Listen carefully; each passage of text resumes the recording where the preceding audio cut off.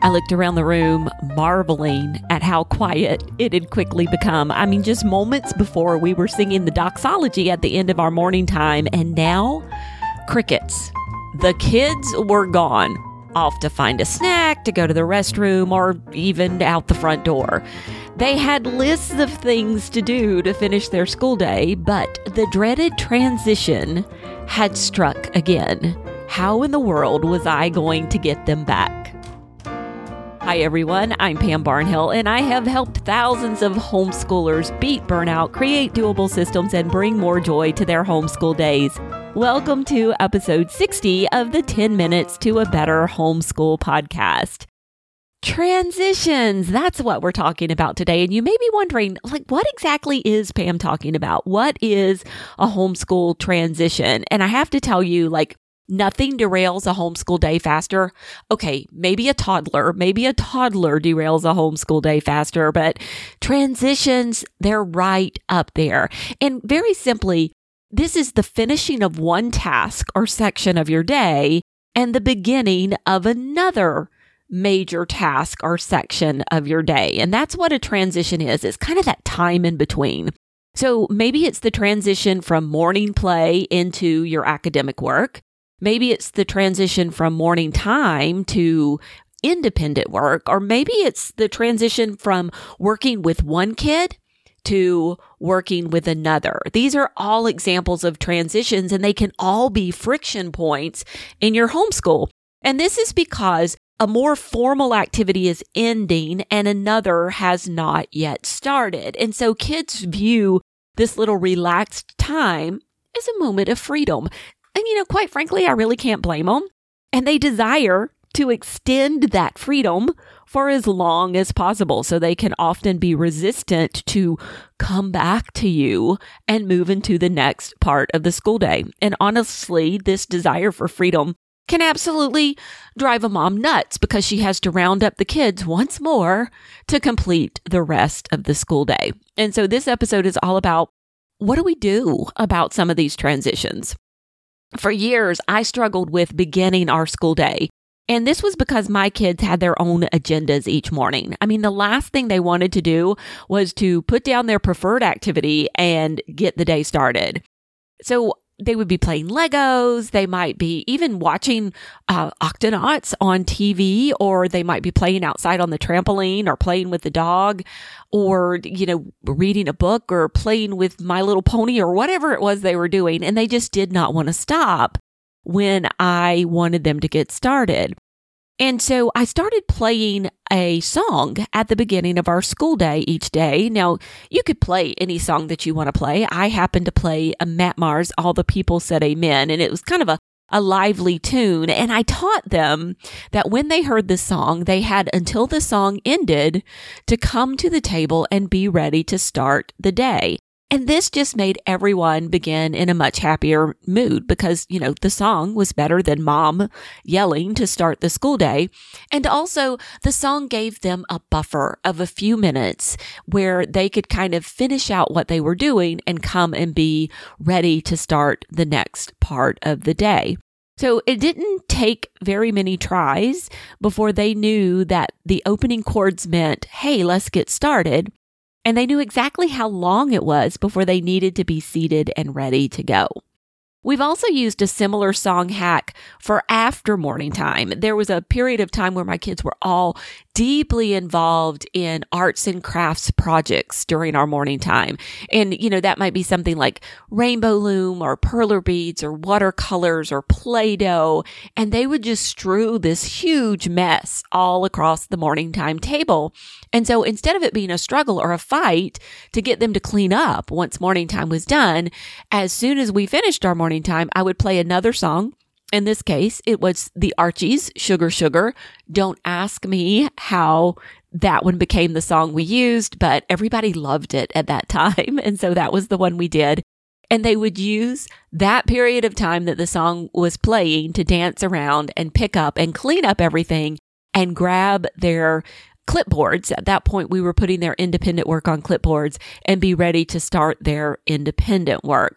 And so the song creates a great time limit for any kind of activities, and the kids recognize the time limit and they adhere to it because they know exactly how long they have before the song ends.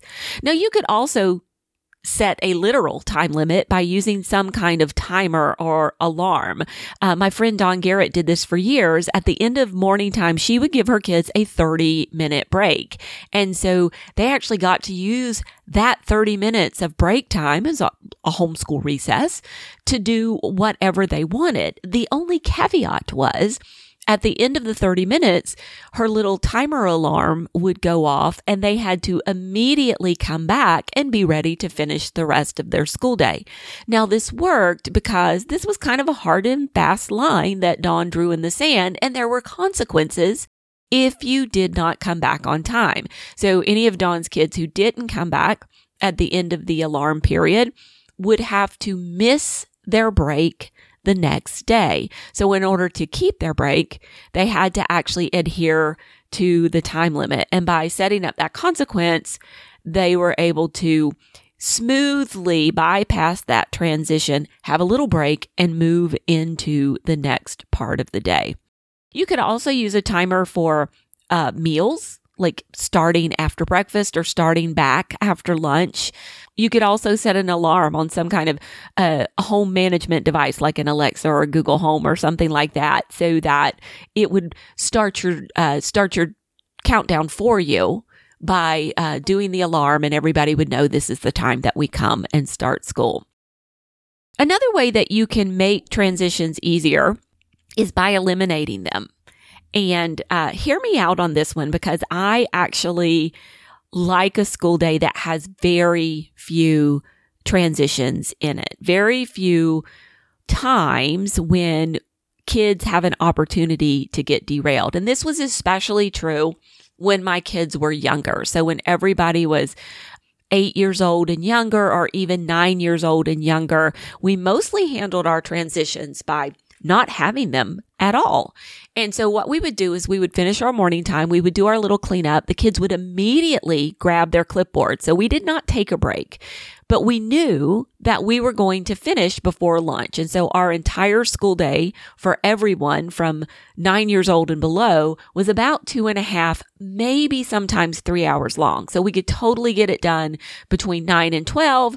And if my kids had a little bit of downtime during that period, they were always snacking. They could totally go grab a snack. So I wasn't holding snacks from them, but I also didn't make their snacks.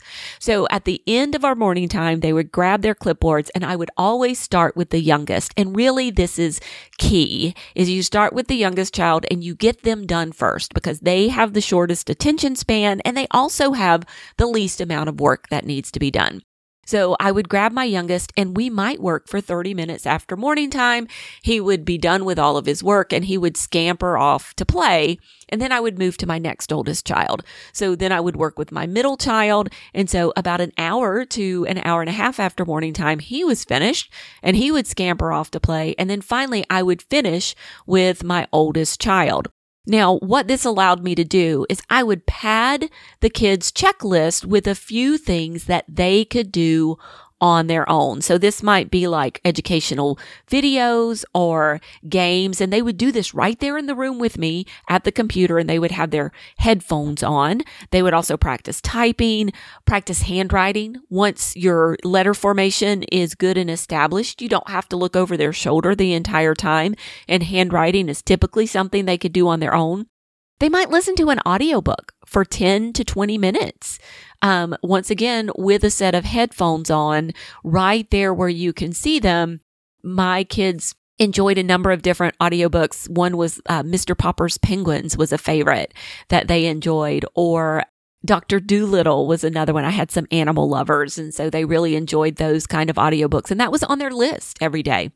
They could also do some map work or map tracing. They might watch their math DVD. And as they got older, they were able to start working on some of their math independently. Maybe they would do some typing practice, or you could even have them narrate by drawing a picture of what they had learned about in another subject the day before or that day.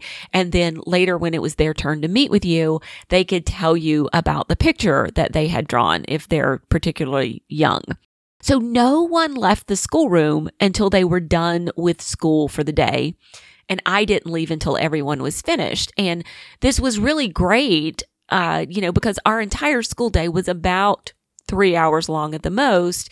And we just got it done. And I didn't constantly have to go off looking for people and trying to pull them back once again from the agenda that they had set for themselves to what I needed them to do. Now, once the kids are old enough, you could actually put one of them in charge of making lunch for everyone. And that kind of eliminates the problem of, how do we do a lunch break? It helps you in particular to stay focused. And I tell you, now that my kids are teens, we rarely stop for lunch. Everyone's able to cycle through the kitchen at some point, grab their own lunch, some kind of sandwiches or leftovers, or they like to cook things in the air fryer. And then we just eat while continuing our work. Even me, I'm sitting there, with one of the older kids and maybe helping proofread a composition or do some corrections or something like that. And I'm munching on my sandwich at the same time. So that lack of a hard stop for lunch actually helps us to push through and finish strong. The last thing I'll say about this is, any homeschool suggestions like these, you really have to test some of these out and see what works for you. You may find that something here really, really does solve a transition problem for you, or maybe not. And you have to keep trying. You have to keep looking for things. But there are solutions to your problem, and every family is going to be able to utilize different solutions and eventually find something that will work for them. So I would love to hear how you handle transitions in your homeschool and if you found any of these things helpful. I'll be back again next week. I'll be chatting with my good friend Sarah McKenzie about Waxwing Books, which is her new boutique children's publishing arm of Read Aloud Revival. She is working on making children's publishing a little more beautiful, and she's going to tell us how she got started with that endeavor. Until then, keep on homeschooling.